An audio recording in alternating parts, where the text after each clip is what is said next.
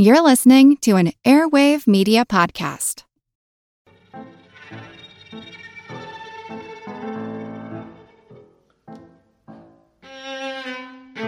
On a once-neglected plot on their recently inherited estate, the Duchess of Northumberland undertook to make a special garden.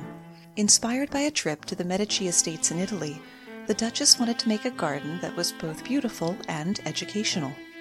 The carefully tended plot features things like Atropa belladonna, datura, common laurel, monkshood, white hellebore, blue ensign flowers, and narcissus. It's called the Annick Poison Garden because, like the sign at the front gate says, do not touch any of these plants. These plants can kill you. My name's Moxie, and this is your Brain on Facts. Get ready to geek out. The Wired Science Podcast explores all the latest and greatest in science. Everything from strange diseases and biological breakthroughs to interesting tech and mysteries in outer space. Listen to Wired Science today wherever you get your podcasts. That's Wired Science wherever you get your podcasts. We hardly need to say that mankind has been growing food for a long time. The earliest domesticated plants and horticulture that we have evidence of thus far date to 9000 BCE in the Levantine corridor, the area that runs from the Dead Sea to the Damascus Basin. The people there planted grains and legumes using sticks to dig in the dirt. The first written reference to gardening dates back to Sumer in Lower Mesopotamia. King Gilgamesh mentioned that his city, Uruk, was 1/3 gardens, though he probably meant orchards as much as anything else. From Egypt, we have paintings and models of gardeners at work, and you can still see the remains of the temple gardens at Karnak. Or you can head over to Iran to see the layout and irrigation channels of a garden that was created 2,500 years ago. For the oldest garden we can find in Europe, head over to Greece, where gardens, both practical and ornamental, were being put in by 7000 BCE, 2,000 years before the Egyptians. The creation of a new science, botany, the study of plants, meant that gardens became a place of learning. Even in the ancient world, gardens could be an aesthetic choice as well as a practical one. Evidence suggests that the idea originated in Persia with Darius the Great and his Paradise Garden, beginning a tradition of walled-in garden spaces. Lavish villa gardens in the Roman Empire spread east to China and Japan, where aristocratic gardens featured miniaturized and simulated landscapes like rock gardens and waterfalls. Natural elements symbolized power and religious thought. Zen gardens appeared and emphasized the concept of using the garden for reflection to increase one's wisdom. The most famous garden in the ancient world is undoubtedly the Hanging Gardens of Babylon. According to legend, in the 6th century BCE, King Nebuchadnezzar, a name that is never not fun to say, built the gardens for his wife Amatis to ensure that she didn't become homesick for her birthplace of Medina near the Caspian Sea. But we don't get details of the garden from Nebuchadnezzar himself, which is odd considering that he recorded his many other accomplishments in cuneiform, but there's no mention of the gardens. Several ancient Roman and Greek writers wrote about the garden, though. Some scholars argue that the gardens were actually built by an Assyrian queen or the king of Nineveh. We don't know for sure because despite the gardens being one of the 7 wonders of the world, we can't find it to study it. It's believed to have been destroyed by an earthquake in the 1st century CE. So why were they called the Hanging Gardens? Were the garden beds suspended? Was everything planted in hanging baskets? Bonus fact, the largest hanging basket planter in the world is on the side of the Hotel Indigo in the Paddington section of London. It measures 10 by 20 feet, or 3 by 6 meters, and weighs upwards of half a ton. Now, the hanging gardens didn't really hang so much as they overhung or draped. In their defense, the draping garden doesn't sound nearly as appealing. Accepting the premise that some royal or another wanted to build a royally grand garden in the desert, it was going to take careful planning and serious engineering to pull that off. The structure was a ziggurat, or a stepped pyramid, with walls between 20 and 75 feet high, depending on which ancient account you're reading. So picture a walled city in the desert. Rising in the center of it, alongside the palace, is a tower of greenery. Palm trees rise from terraces dripping with vines and sparkling with flowers. If the Hanging Gardens existed with the dimensions and abundance of plants described, it would have required over 8,000 gallons of water a day. And archaeologists aren't sure if that would even have been possible. Irrigation was a thing, of course, but to get that much water to the top of a building was no mean feat. Even the earliest technology for raising large quantities of water, like the Archimedes screw, were still centuries away. Can we really be sure the Hanging Gardens even existed? One group of German archaeologists spent 20 years at the turn of the century trying to find it, and came up with bupkis. But Dr. Stephanie Daly of Oxford University has uncovered new translations of ancient texts that lean into the theory that the garden existed, but that it was built by the king of Nineveh, which would put it in modern-day Mosul. Now, amazing ancient gardens don't mean lost gardens. If you're impressed by hanging gardens, wait until you hear about floating gardens. My buddy Matt from Nooks and Crannies podcast will tell you all about it. Howdy folks, Matty here from Nooks and Crannies. I am here to talk to you about hands down my favorite ethnobotanical technological innovation of all time, the chinampas of central Mexico. The chinampas are human-made floating garden islands developed initially by the Middle Post-Classic Mayan, somewhere between 1150 and 1350 Common Era, around Lake Chalco and Xochimilco in the south, primarily near springs along those lakes' southern shores. You see, the Aztec preceded the Mayan in civilization terms, kind of. They were actually known as the Triple Alliance, and that happened in 1428 Common Era. And this was made up of Mayan ethnic peoples who formed a military diplomatic alliance. The Mayan are totally still around today, and they are a very vibrant ethnic linguistic group throughout Mexico and many parts of Central America. As is often the case, a conquering group will adopt what they deem as the most useful features of their newly subordinated peoples, such as agricultural practices and technologies. And this is what happened here with the chinampas. The Aztec essentially scaled this technology up and made it a primary form of agriculture for wide stretches along the giant lake system of central Mexico. Tenochtitlan is in the middle-ish on an island and was actually the Aztec capital. So their capital city was an island in the middle of this giant lake system. Now, there is a very helpful map on Wikipedia that shows the areas where the chinampas were and also the numerous causeways that connected them. And that was a key feature of the Aztec Empire, is these causeways. The Aztec, as are the Mayan, are experts at controlling and manipulating the flow of water. And honestly, they put the Roman aqueducts to shame. This hydraulic manipulation was very much both of these civilizations' competitive advantage. Now, aside from Wikipedia, I actually found another helpful website. It's called Field Study of the World, and they have a really good description of how chinampas were constructed, and I would like to read it verbatim right here. Chinampas were constructed by first creating an enclosure on the lake with wooden sticks, right? This enclosure is then filled with alternating layers of mud and decaying vegetation until a solid land above the water level is formed. In this way, an artificial island is formed, and trees are then planted on the edges because the roots of the trees further help prevent erosion along the edges. Farmers and gardeners would use canoes to work these newly formed lands and to transport the produce in a more efficient manner. Using the water causeways that the Mayan and Aztec were famous for, not only were the Aztec able to create arable lands, they were able to scale it up and to prevent soil loss through erosion with the planting of the trees along the edges, and reinforcing the edges, of course, with the posts, making them permanent with very little capital expenditure. Once you have it set up, it's just there, right?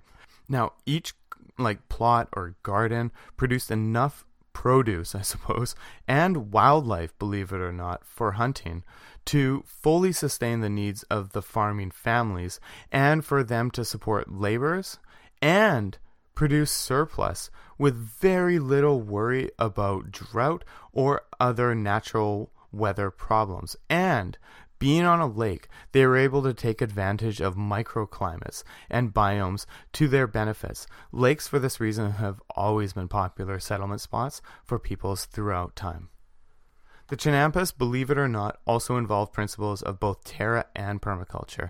Terra culture being landforming and management principles, so like the planting of the trees and the driving of the stakes and creating literally new land. And permaculture, which is like creating an enclosed ecosystem, allowing one to reduce, if not eliminate, the need for fertilization. Plus, because the Aztec capital was on an island, so Tenochtitlan, being surrounded on all sides with water is of course great for defense, but to also be surrounded like in the opposite way on all sides by farmlands means that is damn near impossible to siege this city, which is why the Spanish were nearly killed off when they made repeated attempts at invasion, even with their guns, germs, and steel. So the Chinampas still exist. You can go visit them right now. Well, of course, after the quarantine. But prepare to be sort of disappointed. They seem to look like just sort of quote-unquote farmers' fields on the surface. Just sort of there and not that interesting. Until you jump in a boat and see how the sides are reinforced. Or jump in a plane, look down and realize that the miles-wide swath of normal-looking farmland with cattle on it are actually supposed to be water. Think about this, folks. So-called quote-unquote ancient peoples with Stone Age tools and technology created Earth, created land, simply through observation and experimentation, trial and error over centuries, which, folks, is the scientific method. Not only are these gardens and fields just pretty rad, right?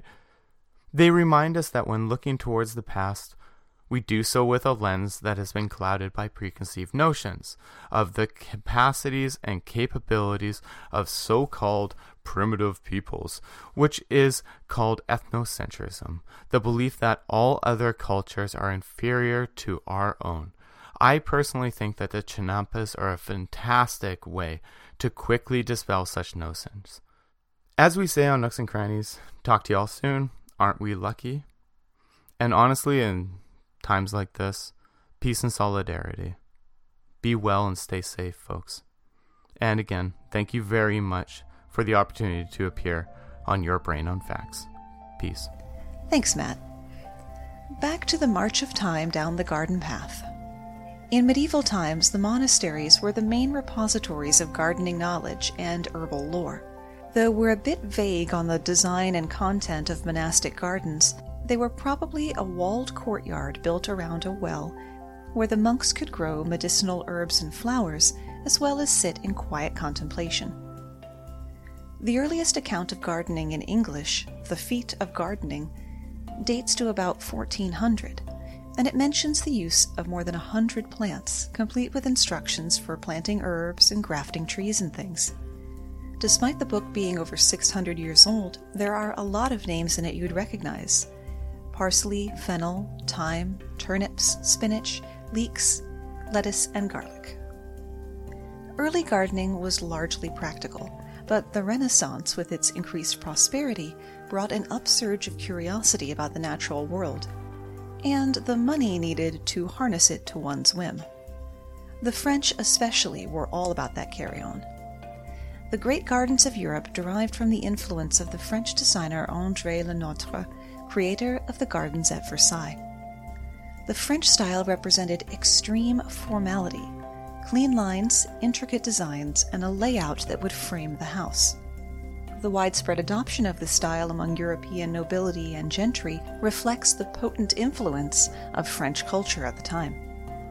The gardens of the Palace of Versailles that the English were emulating are a precise, pristine, tortuously manicured affair that took 40 years to complete and cover 800 acres, twice the size of the Principality of Monaco. Now, the Industrial Revolution changed the world in a lot of ways, the least of them bringing half of the world's population into cities where people couldn't grow their own food. Large cities like London, Paris, and New York, and later the major cities of India and China, became dirty and polluted because of the industry, inadequate housing, and lack of healthy open space. Gardening as an institution shrunk, so farming, aided by new machines and technology, got bigger. At the turn of the 1900s, food production was at an all-time low in both the United States and Europe. Food prices in America soared. People were encouraged to go meatless and wheatless to ameliorate the shortages. A few weeks before the U.S. entered World War I, the National War Garden Commission was formed to encourage people to grow their own food, so the crops of the large farms could go to the soldiers. Enter the Victory Garden. Propaganda posters encouraged civilians to sow the seeds of victory by planting their own vegetables, and local organizations like women's clubs and chambers of commerce helped to spread the word. Newly minted gardeners were provided with instruction pamphlets on what to plant in their area, when, and how. People latched right onto the idea. Knowing people would have food that they would then need to preserve, the government began distributing booklets on canning and drying. Even children were encouraged to garden. The Federal Bureau of Education initiated the U.S. School Garden Army program, encouraging the children to be soldiers of the soil.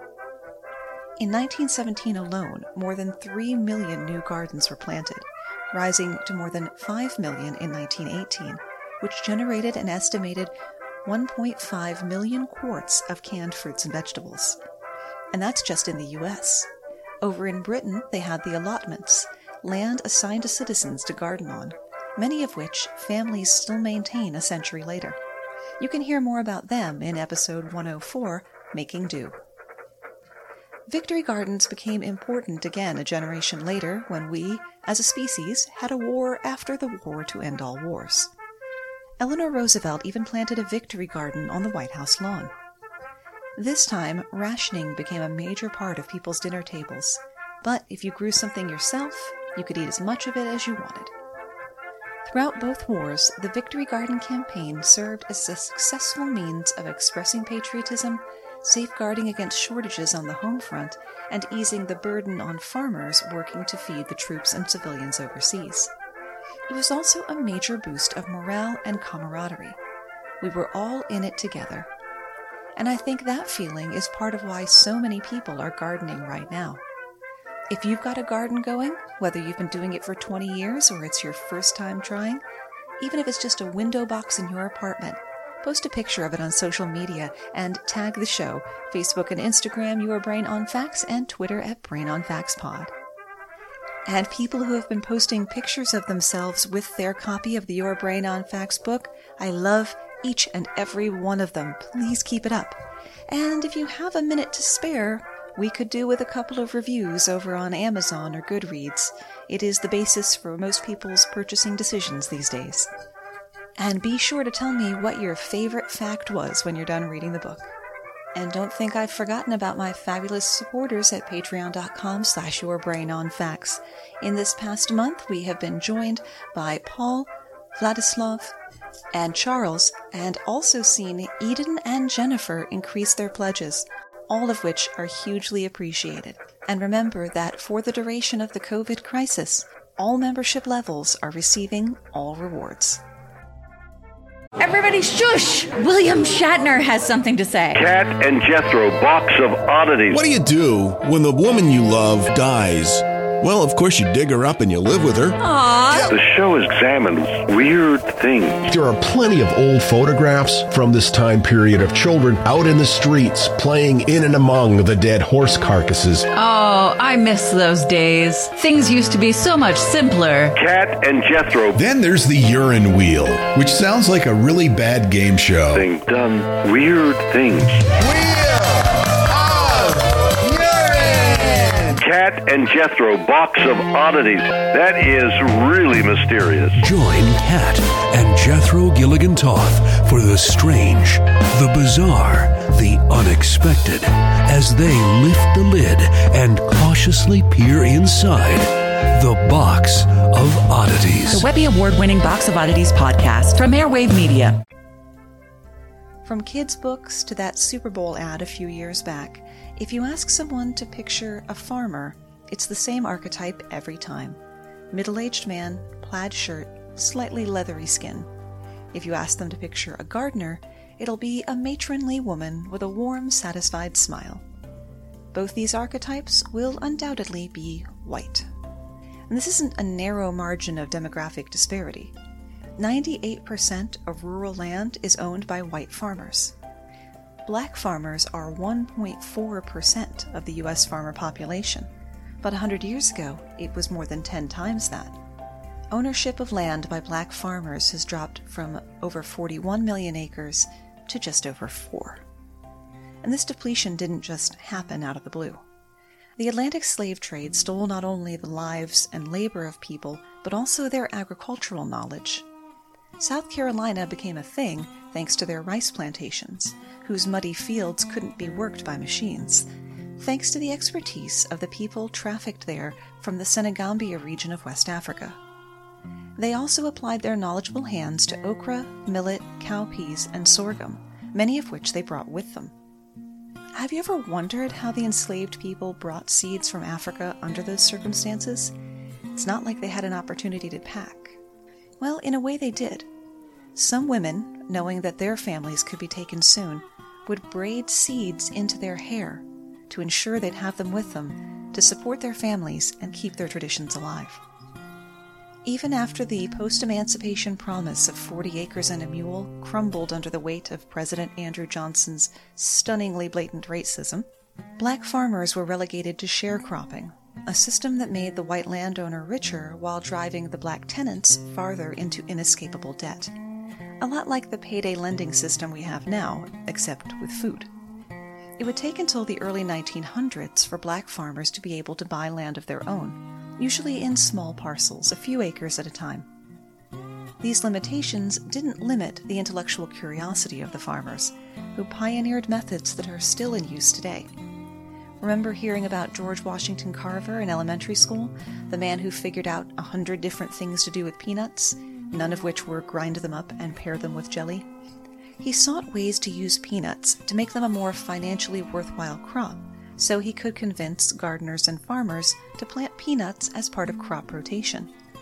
Peanuts and other legumes put nitrogen back into the soil after it's been taken out by monocrops like corn, cotton, and tobacco, thus improving the soil. Carver also developed a system for spreading his research directly to the community through workshops and demonstrations, a system that would later become the U.S. Department of Agriculture Extension Program. You ever read a gardening book or Google a gardening question and it tells you to call your local extension agent? That all started with George Washington Carver. Black farm ownership peaked in the 1920s. Unfortunately, that coincides with the rise of the second incarnation of the Ku Klux Klan. They couldn't have black families able to support themselves. That just wouldn't do. They drove black people off their land through terror or stole it through legal chicanery. During the 20th century, the price of open land rose dramatically, moving self-sufficiency farther away, and that trend hasn't changed. Forced into cities, black people in America were denied the opportunity to grow their own food that even suburbanites enjoy. But there is a drive to reclaim some sort of agrarian equality. Leah Penniman, author of Farming While Black, is co-director of Soul Fire Farm in upstate New York. Their mission focuses on training the next generation of black and brown farmers, as well as providing food and medicine for our community. The farm is part of a coalition of groups claiming sovereignty and calling for reparations of land and resources so that we can grow nourishing food and distribute it in our communities. Soulfire Farm also leads the Northeast Farmers of Color Land Trust, which calls on good-hearted, good-minded people to donate land which can then be farmed by people of color. and so far several hundred acres have been put into trusts to be donated. Here in my hometown of Richmond, Virginia, an organization called Happily Natural is on a mission to help people in food-insecure urban areas with garden boxes, soil, tools, and training to grow their own food. They kicked this effort into overdrive during the COVID lockdown, when it became even more difficult for people in food deserts to get groceries. And you can donate to their Resiliency Gardening Initiative at thenaturalfestival.com. Speaking of people doing remarkable things with gardens, there are gardens out there in the world today that are must-haves for any travel itinerary, like the Garden of Cosmic Speculation in England, which looks like it was designed by M.C. Escher with help from Salvador Dali and a consult with Dr. Seuss. Though sadly, the Garden of Cosmic Speculation is only open to the public one day a year. Perhaps head over to Cornwall to visit the Lost Garden of Helligan. The Lost Garden of Helligan has a storied history of prosperity, and then neglect, and then rejuvenation. The once glorious Helligan estate fell into disrepair as World War I crept across England and priorities naturally shifted.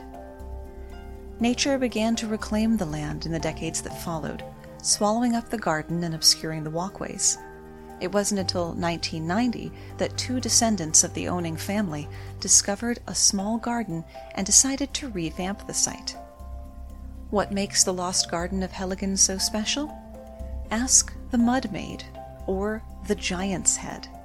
Enormous sculptures with plants growing on them like huge whimsical chia pets. The Helligan Garden also boasts an Italian garden, a jungle section, and an alpine ravine. Maybe check out the greenhouses of Almeria in Spain. These gardens aren't about leisure, they are money-making machines. The roughly 50,000 square acres of greenhouses on the southeast coast of Spain grow fruits and vegetables by the ton year-round, fueling the province's economy. The greenhouses are packed so tightly together, they're visible from space, thanks in part to their unique white roofs.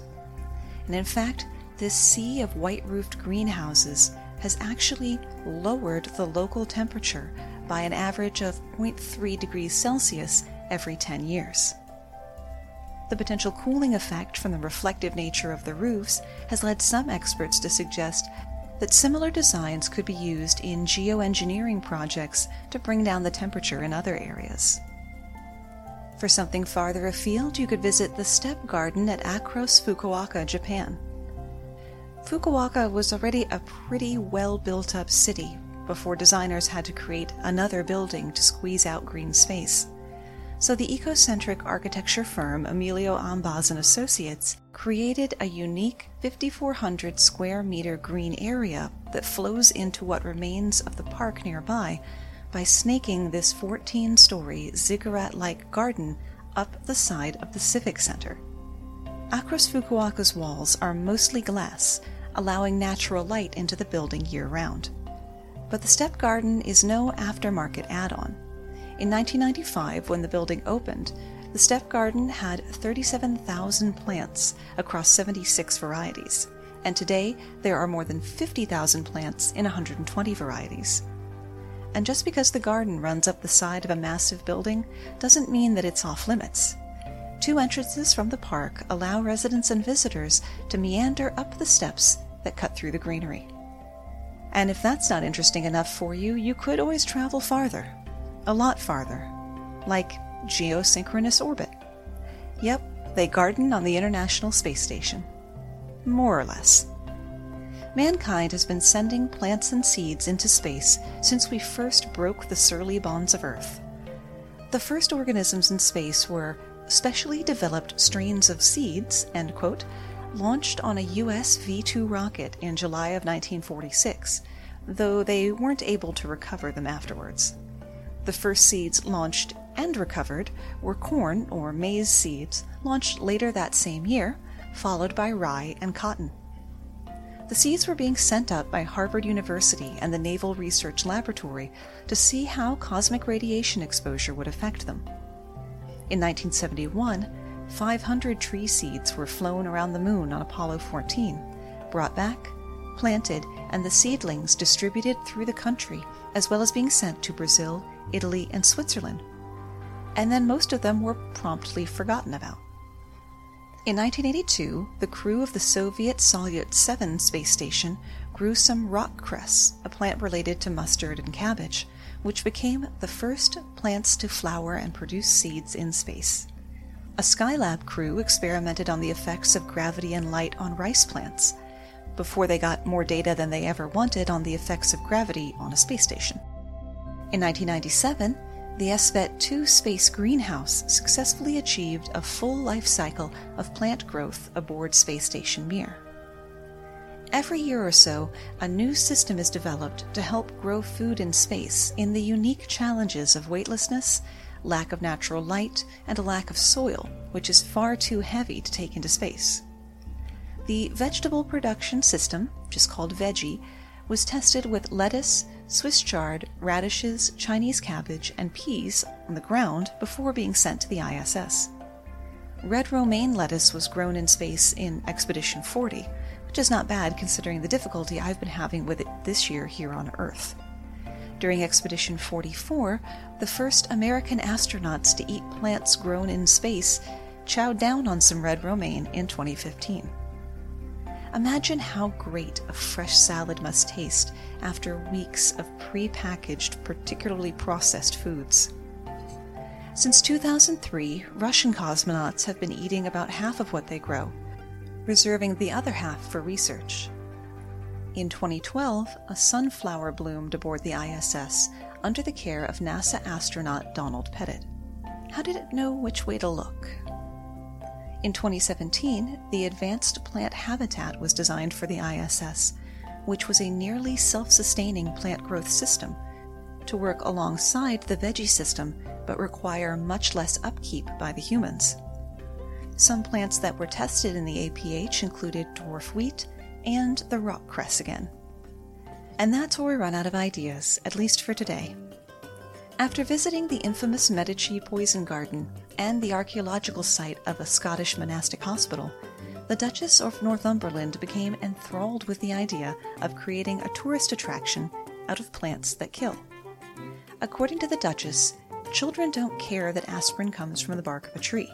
What's really interesting is to know how a plant kills you and how the patient dies and what you feel like before you die.